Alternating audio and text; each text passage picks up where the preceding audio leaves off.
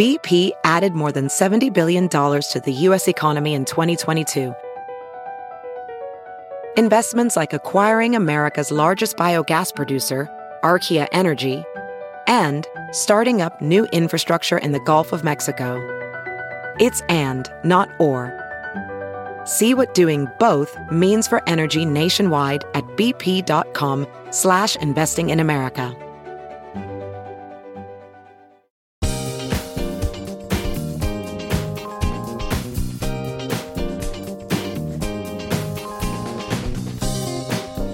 It's time for another Benny J bonus interview, brought to you in part by SEIU Healthcare, Illinois, Indiana, the Chicago Federation of Labor, the Chicago Teachers Union, and Chicago Reader.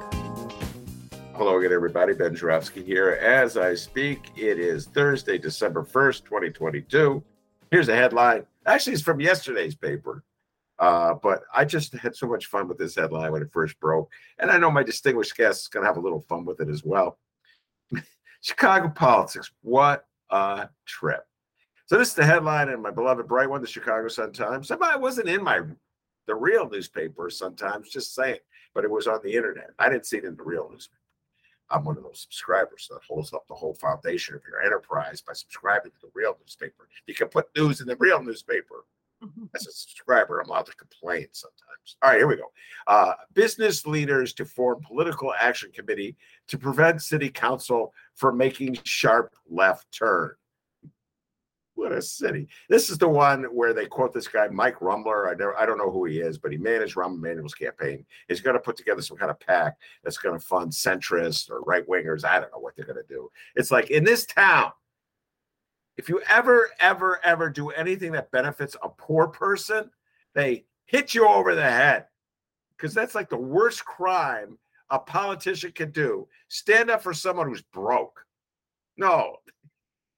They only want you to look after rich people. Hey, Mike Rumbler, Rahm Emanuel friends, rich people, they already got a good life.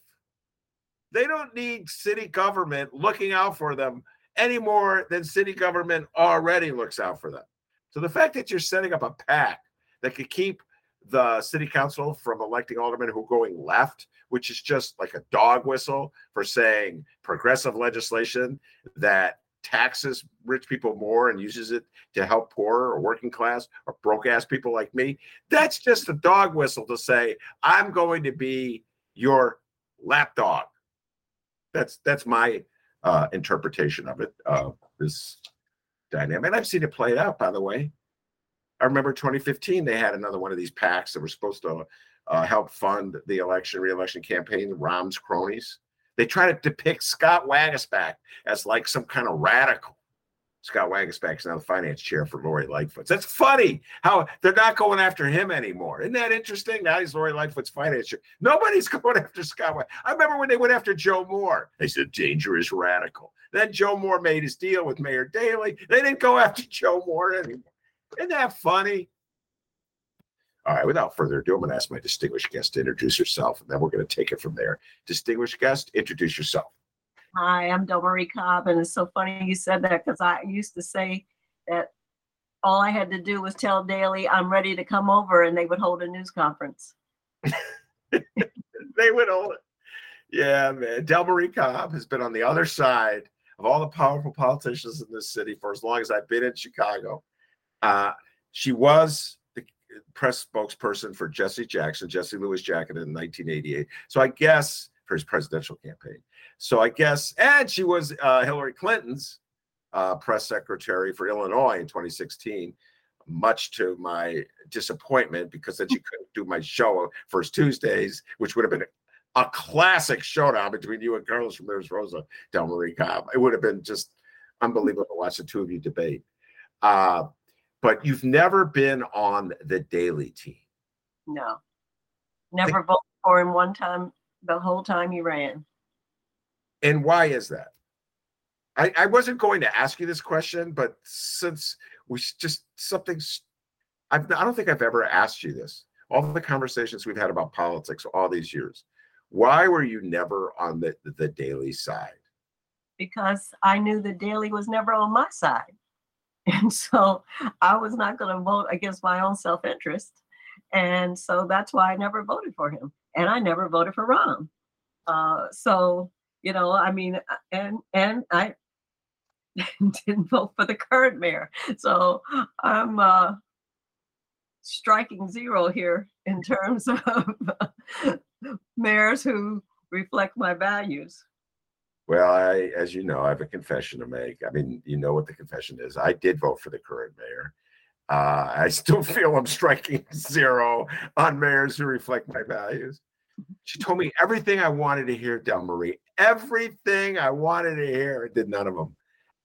I suppose some people would take a lesson and then say, well, that just shows why you shouldn't vote. I, of course, don't take that as their lesson. No, I agree with you 100%. You have to vote. Yes, you have to vote.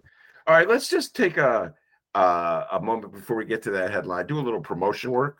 Ida's Legacy has an event coming up, and why don't you tell our listeners about it if they want to support it and go to it. Tell folks what Ida's Legacy is. Go ahead. So Ida's Legacy is a political action committee that supports progressive African American women. It was formed in 2017 following the 2016 debacle where many white women decided they weren't going to vote for Hillary. And so they didn't vote. And we see where that got us, right, during the Dobbs decision. It only took 6 years for it to come back to bite us in the butt. But anyway, after that, it was white women who were protesting and marching and forming PACs and doing all these things.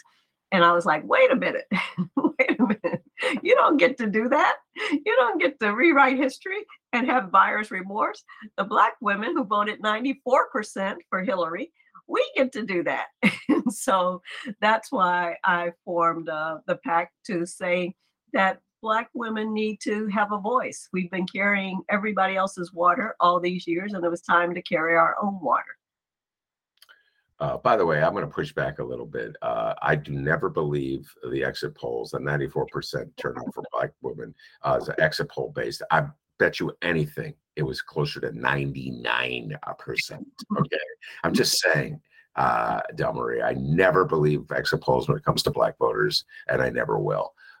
And so when is the event? So this is our 5th anniversary, believe it or not. This was actually our very first event was our breakfast, our Black women's political and empowerment breakfast, and economic empowerment breakfast. And it's on December, and it's on the West Side. And it's going to be at Greater Rock Missionary Baptist Church, 718 South Independence Boulevard. And I've been trying to get a location on the West Side for the last 5 years. And I finally have a great relationship with the pastor of Greater Rock Missionary Baptist Church, Reverend Floyd James. And so he's allowing us to have our event there. At 7:30 in the morning is when we start. And at 8 o'clock is the program. And tickets are $100. Delmarie Cobb subscribes to the notion of the early bird gets the worm, a notion that I've quite not bought into yet. At 7:30 a.m., I will probably be going to bed. But to each his own, as they say. And so, yes, that's our promotion for the moment. I'll probably do another promotion for my own show later in the show. All right, let's start. Let's go back to the headline I alluded to, the article in the Sun-Times, which was hilarious. I riffed on it earlier this week because that's where this crony of Rahm was talking about workhorse aldermen versus show horse aldermen. And workhorse aldermen get the job done, which all he means by that is that they do whatever the business community and the mayor tell them to do. And it's like the work that they get done is probably work that nobody wants them to get done in the first place. So give me a show horse alderman all the time. And why do you think you're giving a compliment to an alderman by comparing him to a horse? That's just right there. I'm like, these are human beings, not horses. I know you want to ride one, but I don't get the Mayor Rahm crowd at all, and never will, Delmarie Cobb. But what's your general attitude about forming a PAC to give greater representation than already exists for the business community, city of Chicago? Go ahead. And that's again is an example of why I formed Ida's Legacy, because you have all these people who they are clear what they're protecting. they are clear what they're fighting for. They're fighting for the status quo. They're fighting to keep their quality of life at our expense. At people who are working class, people who are poor, people who are of color, women, they are fighting at our expense.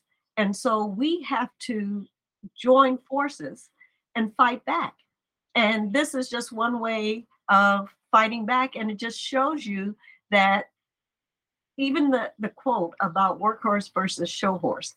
I mean, who's more of a workhorse than people like us who are constantly fighting the establishment, trying to make a better world? And these people aren't doing that. They're living the good life. And that's all they care about, is protecting their good life. Yeah, well, I think what the hidden message, not so hidden, and this is a notion that Ron put out and Daley put out. Old man, they all got it from Old Man Daley, who wrote the book on this stuff, Richard J. Daley. Richard J. Daley would always say, "What problems have you? How many trees have you planted?" And this notion is that he alone was attacking the problems the city faces. He alone was doing things for people, and all of his critics were just haters who. That term wasn't around then, but people who just criticize for the sake of criticizing and getting on TV and never had anything of substance to say. And that is sort of the general attitude that powerful mayors have always held toward anybody who disagrees with them, that they're the ones who get things done. And so I think that's what this Rom guy is straining with his metaphor to convey. Like, they're the workhorses who get things done. I have many feelings about this notion that we need an all-powerful mayor to get things done, and we need aldermen to fall in line to do whatever that all-powerful mayor says. I'd love to hear you riff on this. Go ahead. Well, the reason they get things done is not because they have the interests of people or the city at heart. They get things done because they're greasing palms. They're making sure that their friends are in office. They're making sure that their friends are advanced. They're making sure that everything in terms of being an elitist continues to happen for them.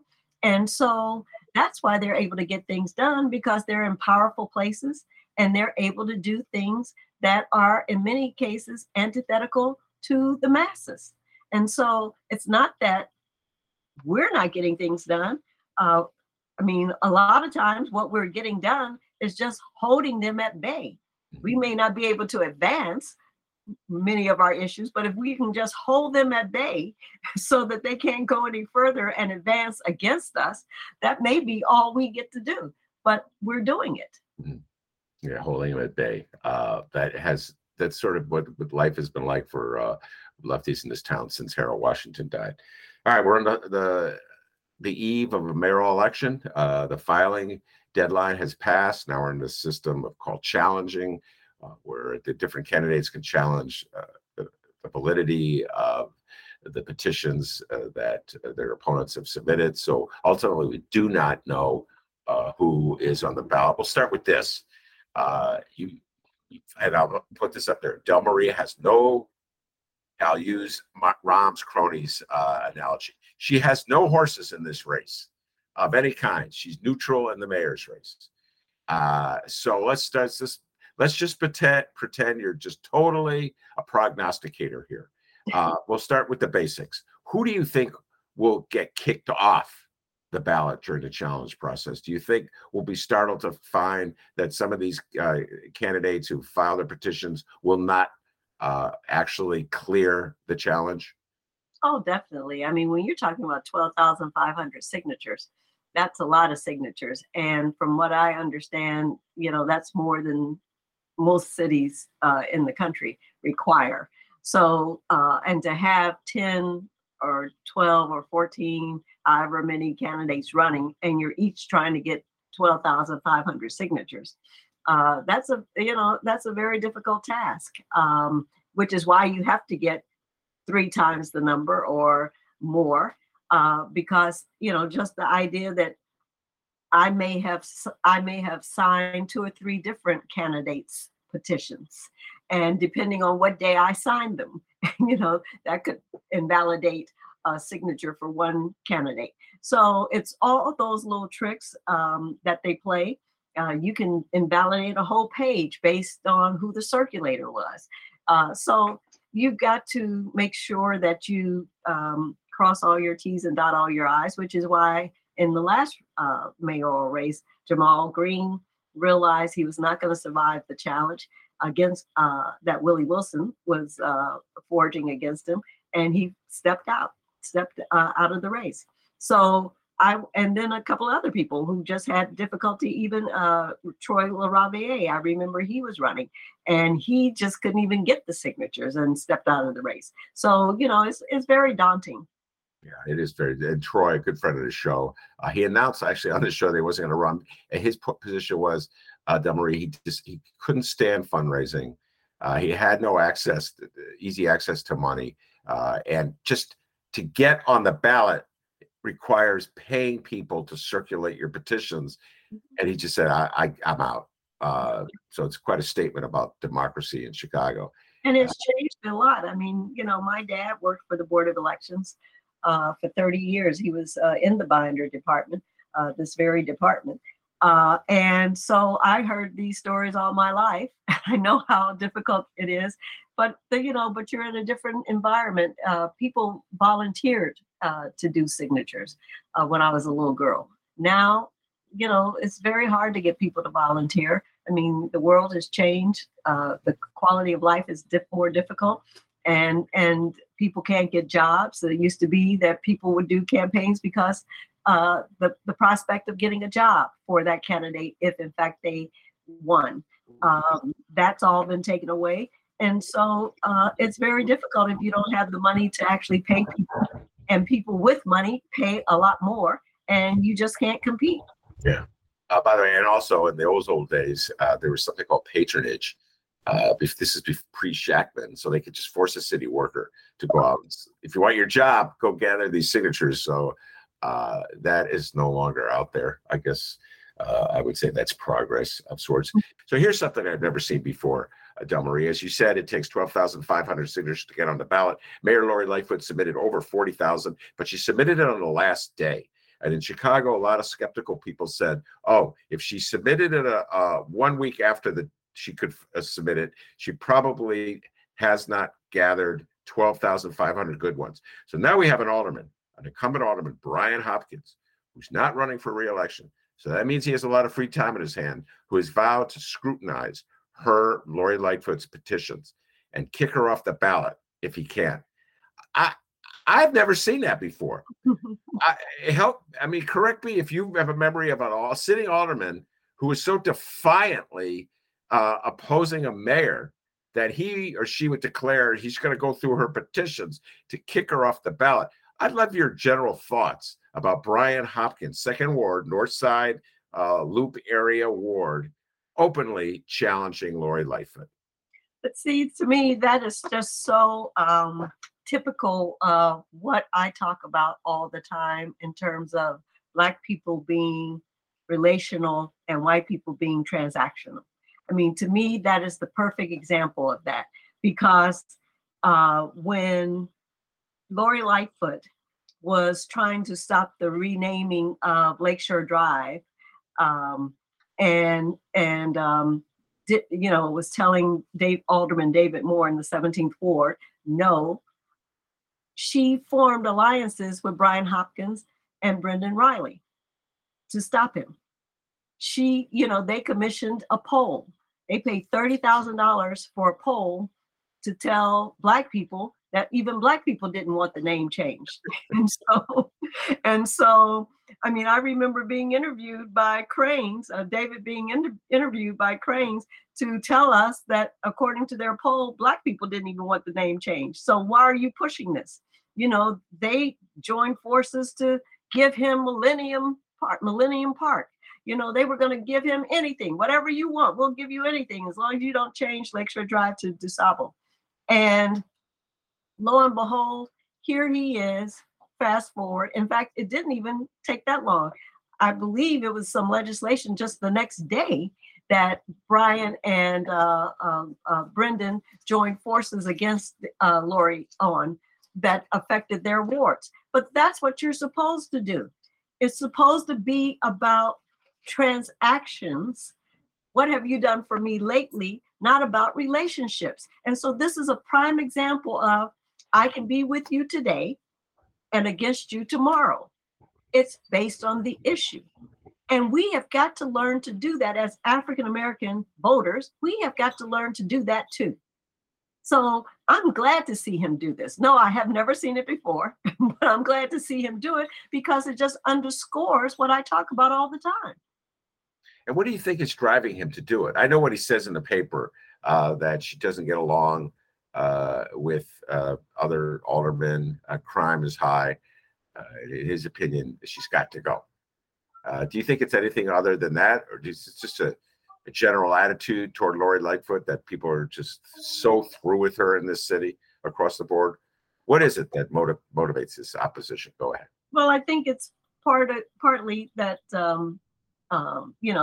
they just have had it with her. But the other part of it is, I get upset every time Brian Hopkins talks about crime. First of all, and I've said this on your show before. First of all, the second ward was the ward I lived in all my life. It was the ward my mother lived in all her life.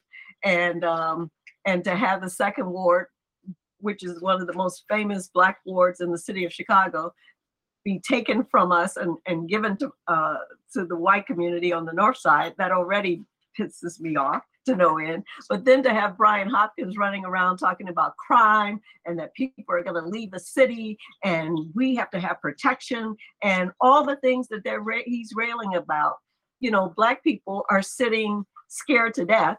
Their children can't even go outside and play. They can't sit on the porch. They can't be in their house having a birthday party without a bullet coming through. They can't be a grandfather and eat ice cream with their grandchildren in the kitchen without having a bullet kill them. And so all the things that he's railing about, Black people have been living with for decades in this city, and nobody cared. He never said a word. So I cannot stand Brian Hopkins. Delmarie letting it be known. I just like to point out that Brian Hopkins is the alderman of the second ward. As Delmarie said, second ward used to be on the south side. Legendary ward, as Delmarie said, Oscar DePriest, alderman way back when. And the second ward, of course, is the home of Lincoln Yards, the biggest TIF handout subsidy the city is in this century. They're going to subsidize the gentrification of an already gentrifying neighborhood. That's Brian Hopkins' ward. And I don't know, man, talk about not transactional. Lori Lightfoot was not the mayor when that deal was passed, but she laid down and let it be passed. She did not oppose it. And then in the aftermath, after she was mayor, and some of my lefty friends from Grassroots Collaborative filed suit to overturn it, she sent in the city lawyers, taxpayer funded, to fight the lawsuit. So this is something she went to bat for Brian Hopkins. That was his prized little development. He loved that development more than I love M&Ms and fried chicken. He absolutely loved that development. Okay. And now look how he's treating her. Delmarie, this really does underscore your point about transactional politics and the difference between blacks and whites. Entitlement, I think, is the word that you're getting at. You get what I'm saying? This mayor basically ushered in this development that his ward doesn't even deserve, taking it from South Side neighborhoods, West Side neighborhoods, that economic development dollars, and he's still against her. Absolutely. And you and I've talked about that, Tiff. I mean, the number is just mind blowing. To create a community, you're going to create a community. As if a community needed to be created over there, and here the Black community, the Black communities on the south and west side get nothing. And when you look at the comparison, it's very little. Yes, Invest Southwest is great, but it's a drop in the bucket compared to the money that is given to white communities for new developments, and it's bastardizing the whole idea of TIFs, which was never meant to build infrastructure for people who are already rich. It was supposed to be to incentivize people to invest in blighted communities. So the whole idea that that's what that money is being used for, I mean, it's just unbelievable. And it was Daley, and it was Rom, and it's now Lori, who have used it for their political gain and not for the political gain of the community. Well put. All right. So let's do a little analysis of this race. I've been saying for the longest time that it's going to be a runoff, and I presume Lori Lightfoot would be in the runoff. That Lori Lightfoot would be one of the two candidates in the runoff. Now I don't know. I'm really having I have a hard time making sense of this early on, Delmarie. So what's your sort of preliminary take on like which candidates are best positioned to make the runoff and how they will get there? Go ahead.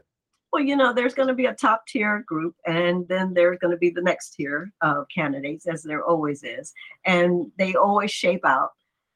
So the top tier will probably be Willie Wilson, because he has $5 million of his own money, and he did well in the last election. It'll be Lori, of course, because she's the incumbent. It'll be Brandon Johnson, because he's going to have the financial backing of many of the unions. And it will be Jesus Chuy Garcia. I mean, so if I were going to say that you have the top four in this race, those would be the top four that I see the race coming down to. Now, most notably absent from that list is Paul Vallas. I will give the argument not for voting for Paul Vallas, heaven forbid, but for why he's a candidate to be in the top tier. And I will just use one word: MAGA. Donald Trump got 15% of the vote out of the city of Chicago. 15%. Paul Vallas is the MAGA man in this race. He's pals with Jeannie Ives, and he's pals with the Fraternal Order of Police. So, I mean, all you got to do is, I don't know, they make the runoff. You don't need an overwhelming majority. Go ahead. No, I agree with you. I mean, he might be able to get the conservative vote, whatever conservative vote there is in the city of Chicago. But, his candidacy, as far as I'm concerned, in the Black community should be dead on arrival, because he is the beginning of the closing of Chicago schools, the Renaissance 2010. He is the architect behind that, along with Daley. And so Black people cannot forget that. We are still suffering from the remnants of that. I mean, I believe that there's a direct correlation between the closings of the schools, the decrease in student population, and the increase of violence on the streets. There is a direct correlation between those three things, and we are all suffering from it. And he was the beginning of it. Paul Vallas was the CEO of the Chicago Public Schools during the time of Mayor Daley. He left, and they brought in Arnie Duncan. And I actually think Renaissance 20, it may have been under Arnie Duncan, but I mean, they're all Daley appointees. It started under Vallas, and then Arnie Duncan took it over. All right. And a very curious thing here in the city of Chicago. I enjoy this. You have at least two candidates in the race who are embracing the legacy of Harold Washington. One thing that Delmarie and I agree on, he's the greatest mayor the city of Chicago has ever had. More and more people are saying that, by the way, Delmarie. But we have two candidates in the race who are openly embracing that legacy. One is Jesus Chuy Garcia, Congressman Garcia, and the other is Cook County Commissioner Brandon Johnson, who is running with the support of Chicago Teachers Union. Your thoughts in general about the renaissance of Harold Washington? All of a sudden, he is so loved in the city of Chicago. Take it away, Delmarie. Well, certainly the documentary Punch 9 is responsible for that. And the timing was very good for some people in terms of letting us know the relationship that they had with Harold Washington. I actually worked on both Jesus Chuy Garcia's campaign. I volunteered on that campaign. I volunteered on Miguel de Valle's campaign. Both of them had great relationships with Harold Washington. I advised both of them at the time to talk about their relationships, to let the Black community know their relationship, the relationships that they had with Harold Washington. And neither one of them was able to do it, mainly because they didn't have the money to frame the relationship. And people don't seem to understand, a lot of times they don't understand that every 5 years you have to re-educate the voter. Because if I'm 15 5 years ago, and this is my first time voting, I don't know nothing about you. At 15, I wasn't even paying attention to you. But now all of a sudden it's my responsibility to vote. And unless you tell me your history, I'm not going to know your history.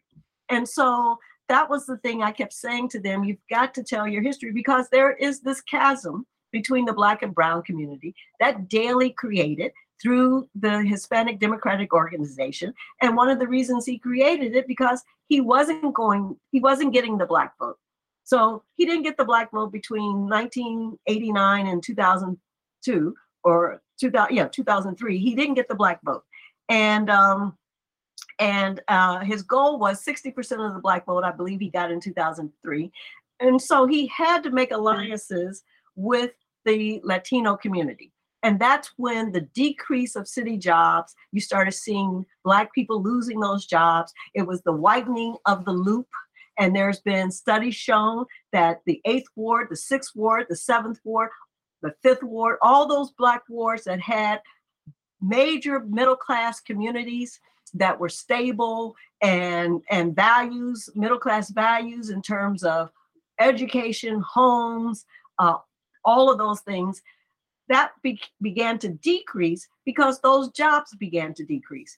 And so there's a direct correlation there between the chasm that was created, which is why, when Black people look out their window and they see Latinos working and they're standing on the corner out of work, of course there's going to be resentment. And that's what we see, and that was deliberate. That is a great analysis. I'm with you 100% on that. And this is the genius, if you will, of Daley's political organization.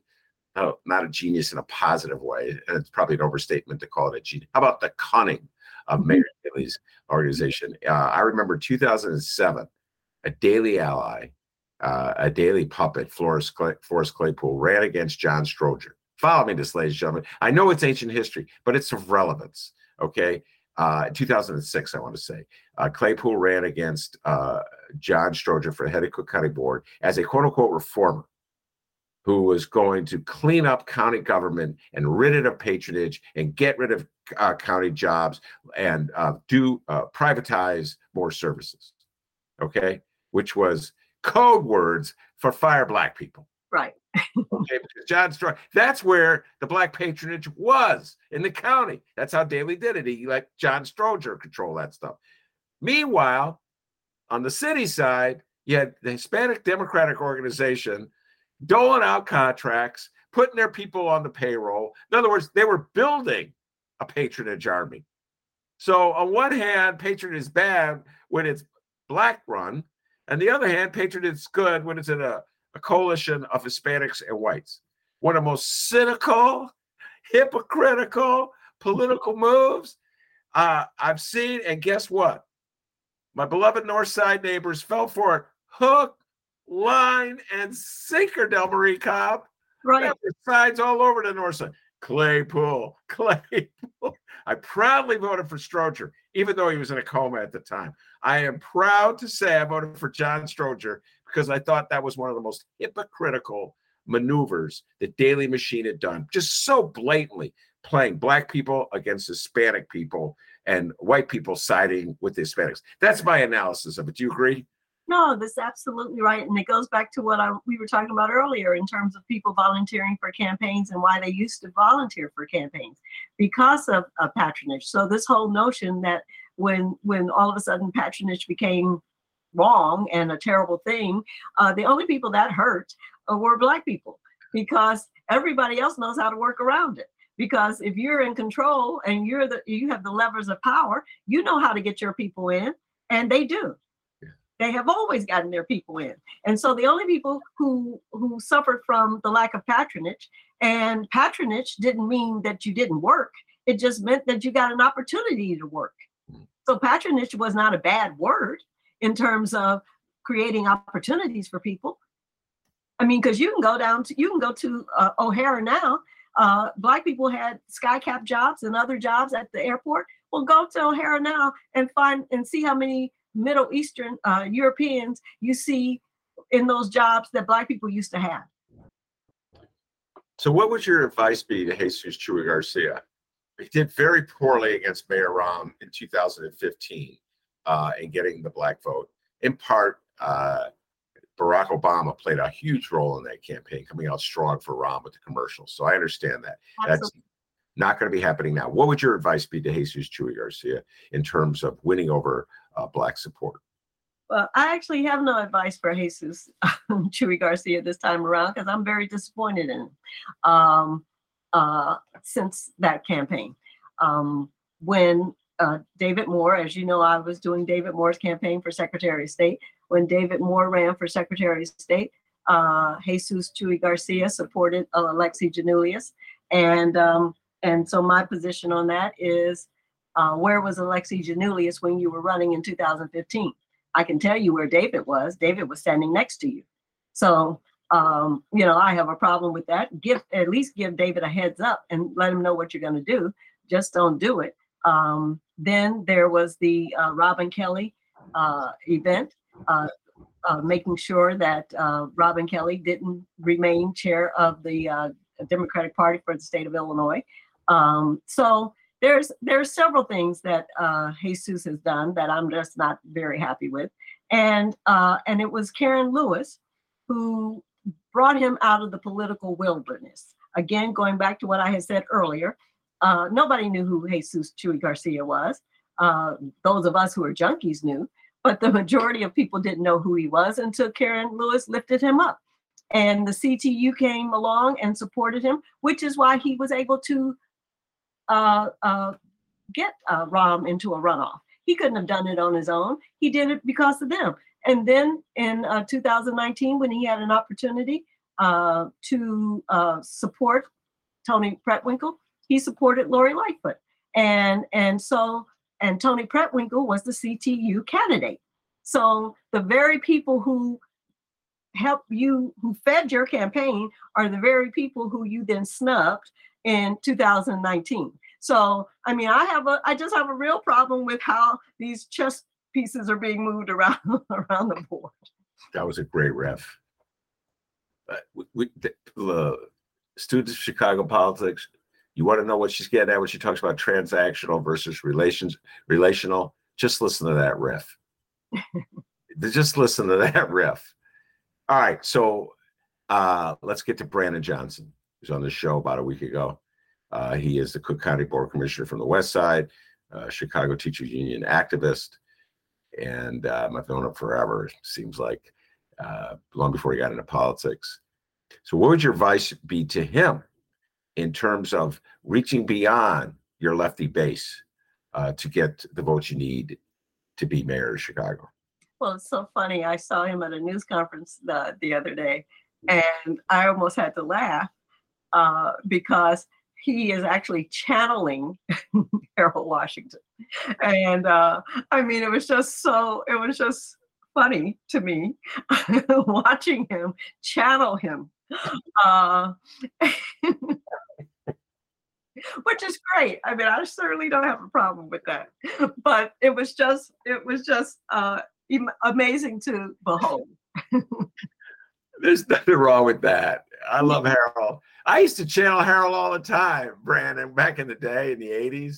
Oh my God, everybody had a Harold imitation. He was such a great leader. I love, man, I'm just on a tangent, coming to O'Hara, and it would say, Mayor Harold Washington. Right. And like, yeah, that's our mayor.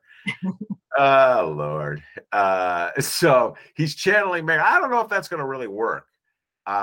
Just channeling Mayor Harold Washington to get you to the finish line in a two-way race. I think you got to do a little more than just channel Harold Washington. First of all, there's only so many oldsters like myself who remember Harold Washington. Right. I know he's huge in my life, but the reality is, Delmarie, most millennials hardly know who he is at all unless they've seen Punch 9, which right. They often watch. And I think that should be required viewing for every student in the city of Chicago, in Chicago public schools. It really should be required viewing, so that they can get an opportunity to see, one, what the community did to make it happen. Because the people growing up now have never seen that kind of coalescing. We're so fractured, and we have been ever since he died. And so, one, they need to see that. One, they need to see their own power, what it means when you coalesce and build your own power base for somebody who's from your own community, not from somewhere else, not somebody that somebody told you should support, but somebody who looks like you, came from you, and is going to represent you. They need to see that, how that can happen. And they need to see what it meant to be a progressive in terms of how people felt about him, because they really felt that he was going to address their needs. And he was showing that he was making the neighborhoods a priority.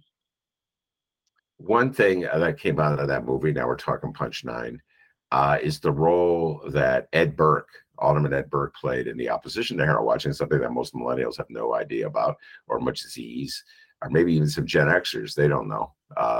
And that Ed Burke was the leader of the faction of white aldermen that just were willing to sabotage the city, sabotage the Harold Washington administration in order to guarantee that Harold would not win re-election. Ed Burke just recently declined to run for re-election, so it's the end of his era in politics. I have many thoughts on this. I would just love to hear a Delmarie Cobb riff on the life and times and legacy of Alderman Ed Burke.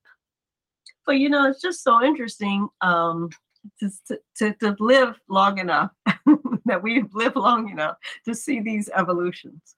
And it was interesting, especially going back to the 2019 race. And all of a sudden, because one of the reasons Lori Lightfoot won was because of Ed Burke and Tony Pratt-Winkle.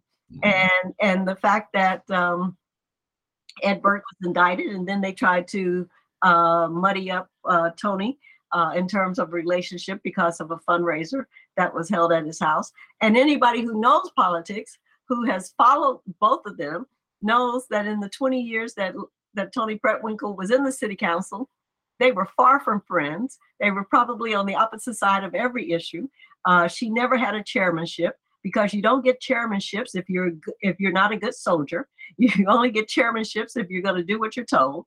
And so, it's just interesting to see that here's somebody who he did everything to thwart Harold Washington at every turn. His first term in office was nothing but one fight after the other. And it wasn't until the second term that we really were going to see the light of day. We were going to really see what all the fight was about and all the struggle. And unfortunately, we never got a chance to see that because he died. Yeah.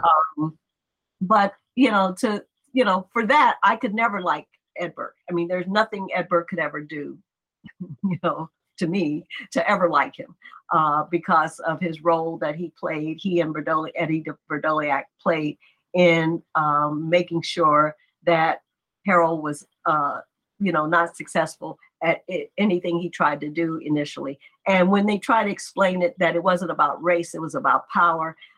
What I always say to young people who say that to me is, well, who had the power? White people had the power, which then makes it about race. So you cannot say it wasn't about race. When I hear that, they say that, a couple of people say that in the movie, Punch 9. Right, I know. I go, that you are feeding the people a lot of BS with that, because at the very least, you're using racial fears and hatreds to gain power. And that's about race. Right. You follow what I'm saying? So don't tell me, that's like when people tell me, I bet I don't see black and I don't see white. I'm like, are you kidding me? So yeah, I hear you, Delmarie. Eddie Verdoliak used to go around saying that to me. Oh, it's power, it's not race. But everybody knew. You know right. what I'm saying? Everybody knew. Right. And the other part of that, and this is what this mayor is doing is then trying to rewrite history and make the fact that, yes, none of us necessarily liked how Eugene Sawyer was chosen to succeed Mayor Harold Washington, but Eugene Sawyer was not a traitor to the Black race. He, in fact, carried on many of the policies and programs that Harold Washington has started, and many African American contractors got contracts that they wouldn't have gotten and didn't get after there was no Eugene Sawyer. A procurement in the city of Chicago has never exceeded 8% since Harold Washington died or Eugene Sawyer left office. And, when you look at our population, to never exceed 8%, but that was not the case under Eugene Sawyer and Harold Washington. So to try to rewrite history and make Eugene Sawyer into some, boogie bear, that's not the case. Oh, I'm with you 100%, 150%. That's my one problem with Punch 9, the movie. I had Joe Winston on, and I'm a big fan of the movie. I advocated. I told him it's just a quibble, really, because ultimately it's not that significant. But they make it seem as though Eugene Sawyer winning the city council election to succeed Harold Washington was part of some Machiavellian plot hatched by Daley. That was a power move by Eugene Sawyer.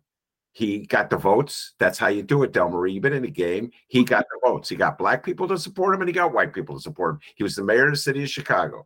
And I'll never understand why Tim Evans' forces didn't fall in line and support him and give him help, because he could have used it. But instead, they fought him every step of the way. And we got how many years of Daley as a result? But in my opinion, it was Black power. He outmaneuvered him. Oh, absolutely. And one of the things Jesse Jackson Sr. always said is that Harold Washington's death was the rope and the special election was the grease. Yes. Ancient history. Delmarie and I will be the old people still talking about it. The millennials, we go, what are you old timers talking about? And Ben, do you remember? We'll be talking about what a mistake the Tim Evans people made. And Monroe Anderson will be going, yeah, I agree. All right. So I'll close with a little promotion. We didn't get into the aldermanic stuff, but we got plenty of time to get into aldermanic elections. I hope to see Delmarie on December 6th at the Promontory in Hyde Park. We're doing a first Tuesday, probably our last first Tuesday for a while, because my partner in crime, Maya Dukmasova, is very pregnant, about to give birth any day. So we'll have to take a little break after that. But great show. I'm really excited about it. Joe Winston will be there, the director of Punch 9, and will be showing clips. One of Delmarie's oldest friends and clients, Alderwoman Leslie Hairston, will be on the panel with us. She's sort of our hostess because the promontory is in her 5th ward, so we better be in my best behavior. She'll kick me out. And Rosanna Rodriguez, a great friend of the show, Alderwoman from the 33rd ward on the north side of Chicago, will be pilgrimaging to the south side of Chicago. I'm bringing them together. And she ran against the Mel Machine. Rosanna beat the Mel Machine. Richard Mel plays a pivotal role in Punch 9. And so it's just going to be, I think, a great night of Chicago conversation, talk about Harold, talk about council wars, talk about the Lori Lightfoot years. Leslie and Rosanna will talk about the future of the city council. So I think it's going to be a delightful. And Joe Winston will be showing clips from his movie, Punch 9. So that is this Tuesday, December 6th at 6:30 at Promontory. And Delmarie, I know you're a very busy person, but I hope you can make it out. I will definitely be there. All right, very good. I want to thank you very much, Delmarie, for setting time aside for me. It's always a blast talking politics with you. Well, thank you. All right, that's the great Delmarie Cobb. I'm Ben Joravsky. Take care, everybody.